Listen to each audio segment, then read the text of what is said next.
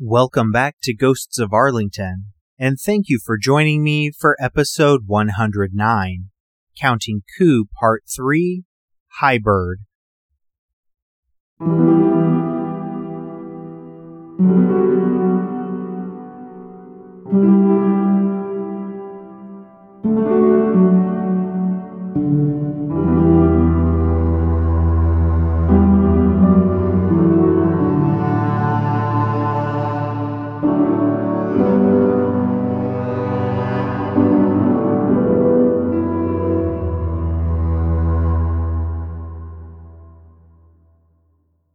Just a reminder, as I announced last week, due to work obligations and travel for Christmas, this is possibly my last episode of 2023.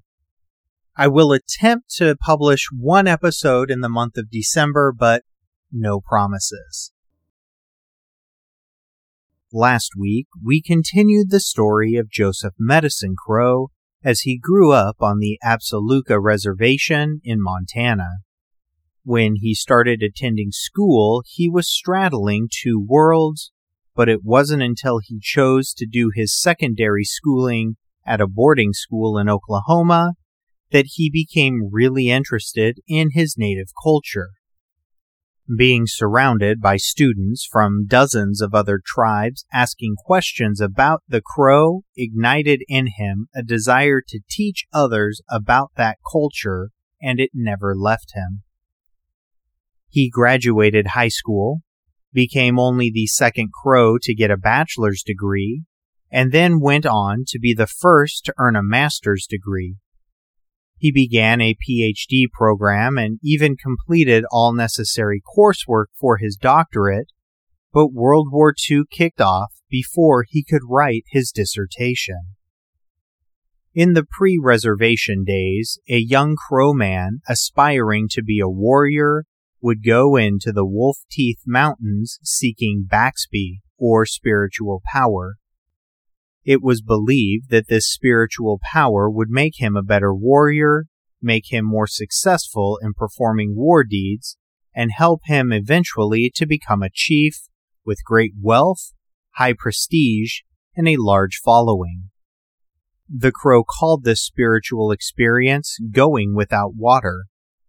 Over 3 or 4 days of fasting, the young man hoped to receive a visit from animal spirits who were emissaries of the first Maker or Great Spirit. Sometimes the vision seeker would cut off a finger, adding the pain of a blood sacrifice to his pangs of hunger and thirst. The ordeal was voluntary, and not all young men believed they needed a personal vision experience to be a successful warrior. Some preferred to go directly to a veteran warrior or spiritual leader and get his blessing.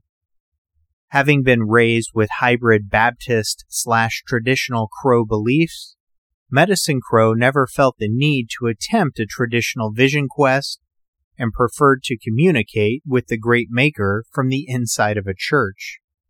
But he still believed in traditional sources of spiritual power.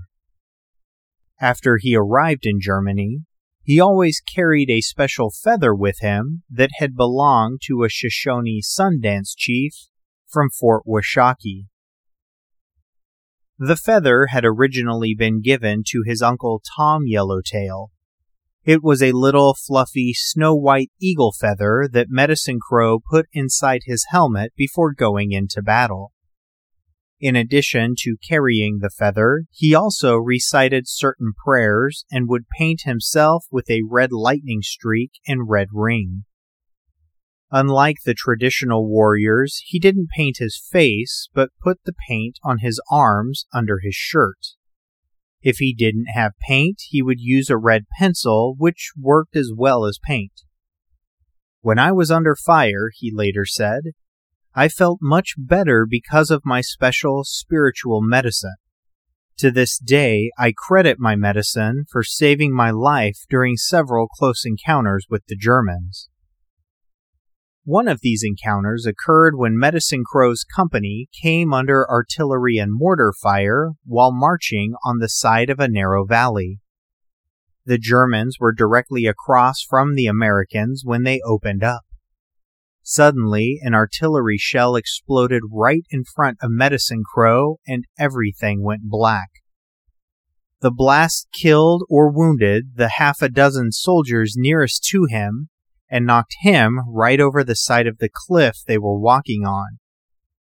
He heard guys moaning all around him, but miraculously he was unharmed, save for a few bruises. He did become sick to his stomach when he realized his helmet and its eagle feather was no longer on his head. He found it near the top of the hill where he had been standing when the blast hit, with the feather still tucked into the liner. When I put my helmet back on, I came to my senses. Everything was all right, but I admit I had panicked there for a while. I have always attributed that particular sequence of good luck to my special Indian medicine. While in Germany, Medicine Crow focused on being a good soldier, not on counting coup against the enemy. Those days were long gone, or so he thought. After he returned from Europe and the Crow elders asked him about his service, he was surprised to learn that he had completed all 4 tasks required to become a chief. He accomplished his first coup during the Allies' initial push into Germany. He was a private in Company K, 411th Infantry Regiment, 103rd Infantry Division out of Texas, and was the only Native American in his company. It was January 1944, and the ground was covered with snow. The boundary that separated France and Germany, where the 103rd was a little creek running through a deep canyon. Shortly after crossing the creek, his company ran into foxholes filled with Germans. After an hour of fighting, the sun began to set, and the Americans advanced in the falling darkness as the Germans withdrew up the steep hill behind them. The next morning, the Americans saw that the Germans had fallen back to concrete pillboxes and were now very well protected. As luck would have it, Medicine Crow was standing next to his company commander when the captain got a call from higher ordering him to blow up the pillboxes. The order said to send someone back up the French side of the hill to grab the boxes of dynamite that had been left behind. As Medicine Crow recalled, the CO said, "Well, Chief," he always called me Chief, "I guess if anybody can get through, you can. Get 6 men and go up there." Boy, it was a high hill loaded with landmines. Before I could ask for volunteers, my closest buddy stepped up and said, "Let's go, Chief." In all, 6 guys, my closest friends, went with me. I was glad only 6 came forward because that made 7 of us, and 7 is one of the numbers Indians consider lucky. The U.S. troops covered the French hill with smoke so the detail could advance unseen, but this let the Germans in the pillboxes know that something was going on, and they opened up on the hill. It was slow going, but everyone made it up the steep, icy hill without tripping a landmine or getting hit by enemy fire. At the top of the hill was a mess tent where they were able to warm up and rest a bit before heading back out. Each man was given a 50-pound or 22.5 kilogram box of dynamite that was too difficult to carry down the hill, so after setting his box down to think, Medicine Crow decided to slowly slide down the hill, sitting on the box. Under the cover of more smoke, the detail managed to slowly sled down the hill on boxes of dynamite, dodging landmines and enemy fire as they went. Medicine Crow said it was a terrifying experience, but all 7 men made it back without a scratch on them. When the elders heard that story, they said it was the same as leading a war party in the old days. He had been given a command job, and everyone who went out with him made it back safely and victorious. They hadn't come back with horses or scalps, but they had returned with items deemed essential to the welfare of their fellow troops. That was Medicine Crow's first war deed. His next deed was counting coup on a German soldier. Following the initial push into Germany, the 103rd Infantry Division was sent back to France for a little rest and relaxation, but they were back in Germany by March. Company K was ordered to enter a small German town from the rear while other units attacked head-on. Wading quietly through still icy water chest deep, Company K entered the town undetected while their comrades began attacking the other side of town. With 5 or 6 other soldiers, Medicine Crow was told to secure a particular back alley.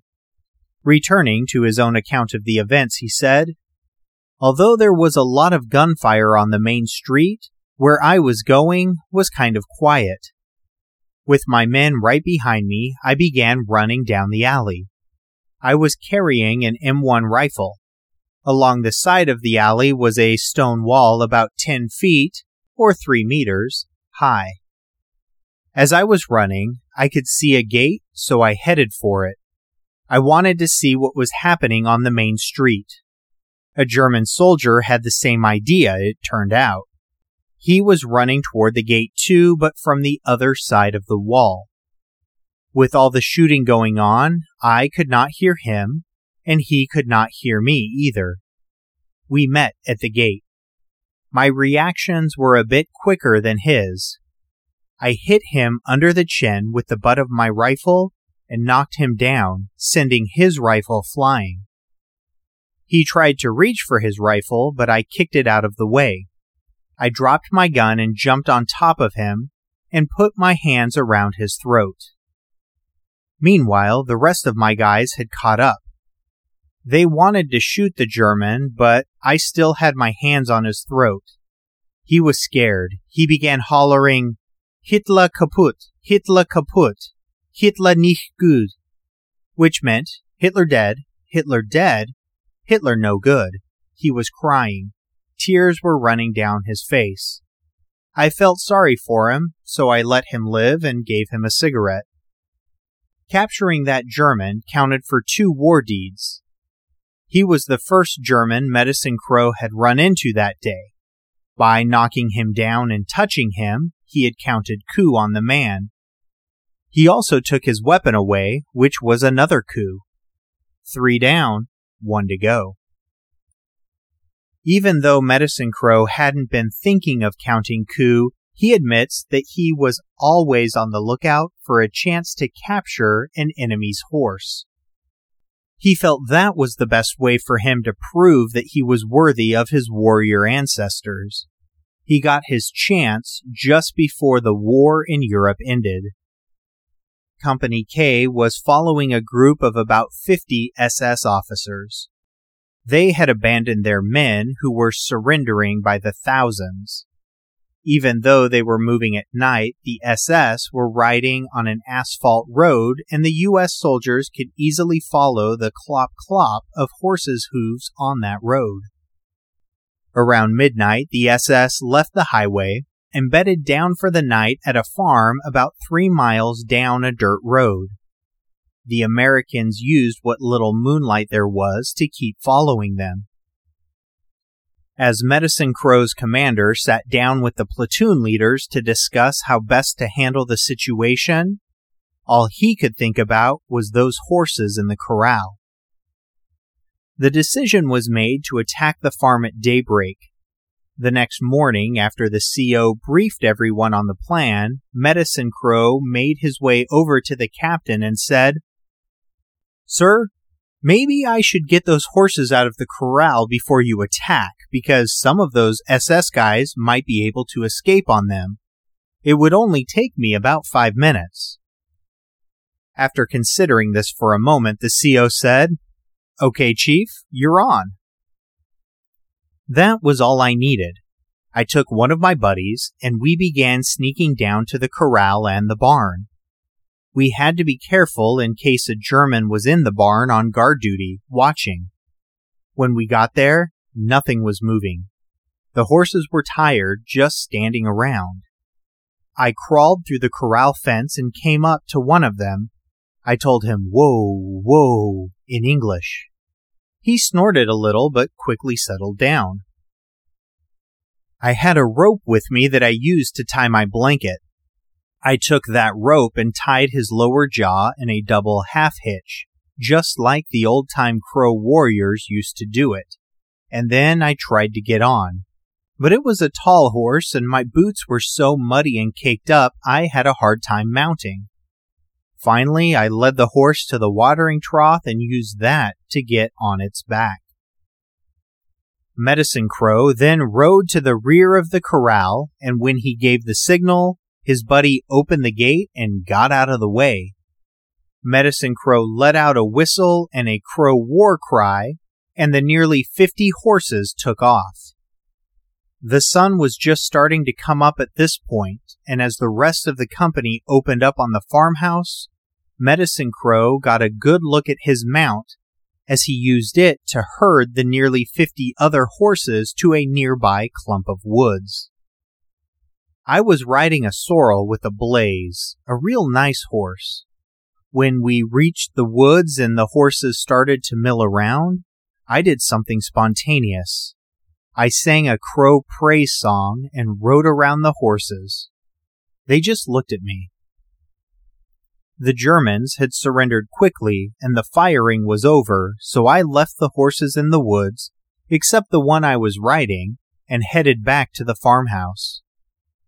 After we had finished mopping things up and sending the prisoners to the rear, the company commander said, "Let's go," and we took off. There was a gravel railroad bed nearby, which made the walking a little better. As the guys took off down the railroad track, I was still on my horse. It is better to ride than to walk. I felt good. I was a Crow warrior. My grandfathers would have been proud of me, I thought. But all too soon, the reality of the war came back. After letting me ride the horse for a mile or so, the CO yelled over to me, "Chief, you better get off. You make too good a target."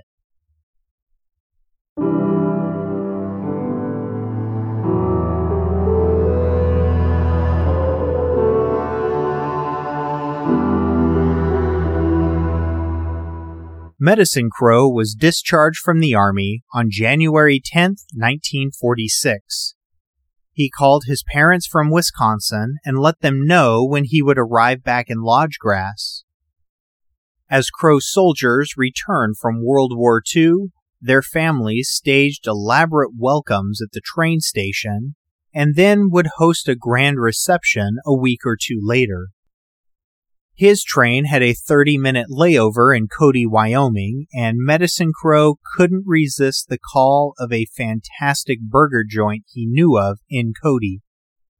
Unfortunately, his trip to Louie's Diner caused him to miss his train and the last leg of his journey home. A huge crowd had gathered at the Lodge Grass train depot. Medicine Crow's mother was ready with a stack of new Pendleton blankets to spread from the train to a group of singers some 60 feet, nearly 20 meters away, but this obviously never happened. Instead, a woman stepped off the train and informed Amy Yellowtail that her son was last seen at Louie's sitting behind a pile of hamburgers. Medicine Crow did eventually make it home, and his reception was held at a large dance hall a few days later. As he approached the hall, a long line of people were there to shake his hand or hug him. A few admiring girls kissed him. Once he entered the hall, drummers sang the war honor song of his grandfather, Chief Medicine Crow. He danced around the hall, with his relatives dancing behind him. It was at this time that the elders asked him to recount his war stories. The young veteran was just as surprised as anyone when he realized he had met all the requirements to be a chief.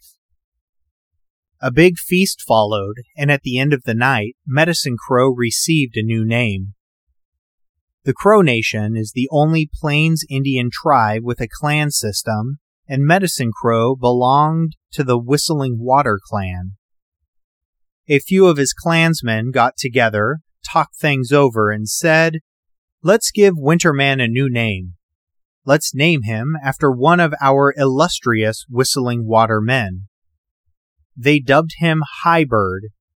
The original Highbird had died long before. Along with the name came Highbird's honor song, though the lyrics were changed a little.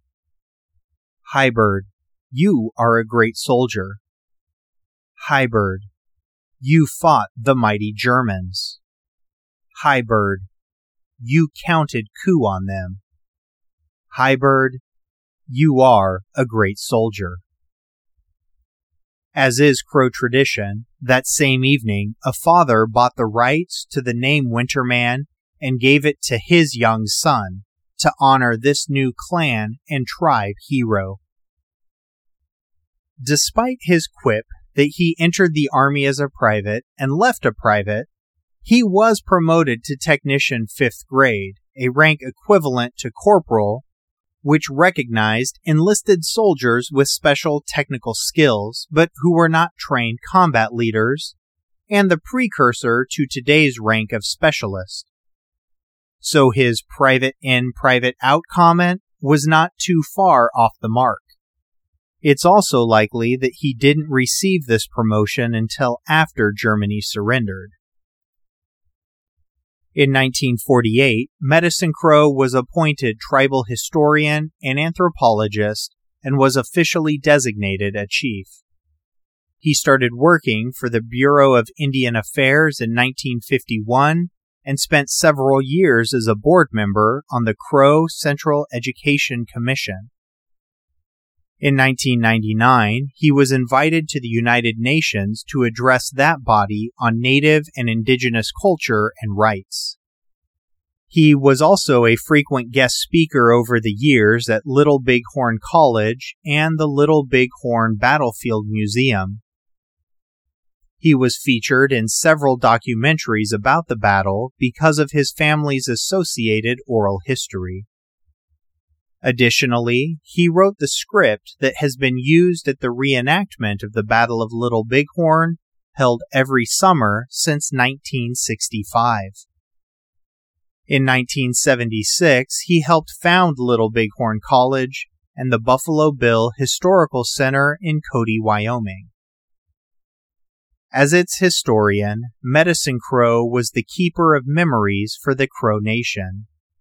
He preserved the stories and photographs of his people in an archive at his house and in his garage. He was also a prolific author. Aside from his memoir, Counting Coup, which was chosen in 2007 as a notable trade book for young people by the National Council for Social Studies, some of his other books and papers include Crow Migration Story, Medicine Crow, The Handbook of the Crow Indians' Laws and Treaties, Crow Indian Buffalo Jump Techniques, From the Heart of Crow Country, and the children's book Brave Wolf and the Thunderbird. In 1999, Medicine Crow received an honorary doctorate from Rocky Mountain College, and another in 2003 from his alma mater, the University of Southern California, where, again, he had accomplished all the coursework needed for a PhD before World War II began. In 2010, Bacone College, no longer just a junior college, also honored him with a doctorate. He had served as an ambassador and regular commencement speaker for Bacone for 50 years.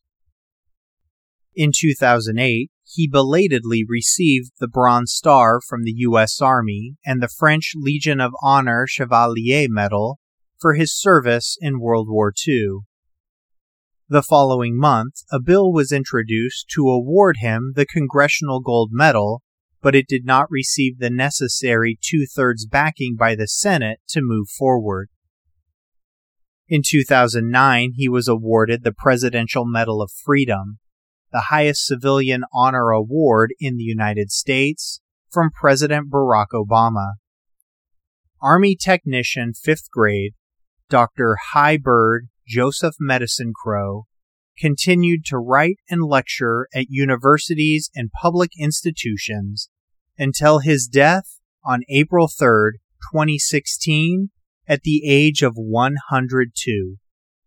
He was interred at the Absaloka Veterans Cemetery on the Crow Reservation in Bighorn County, Montana.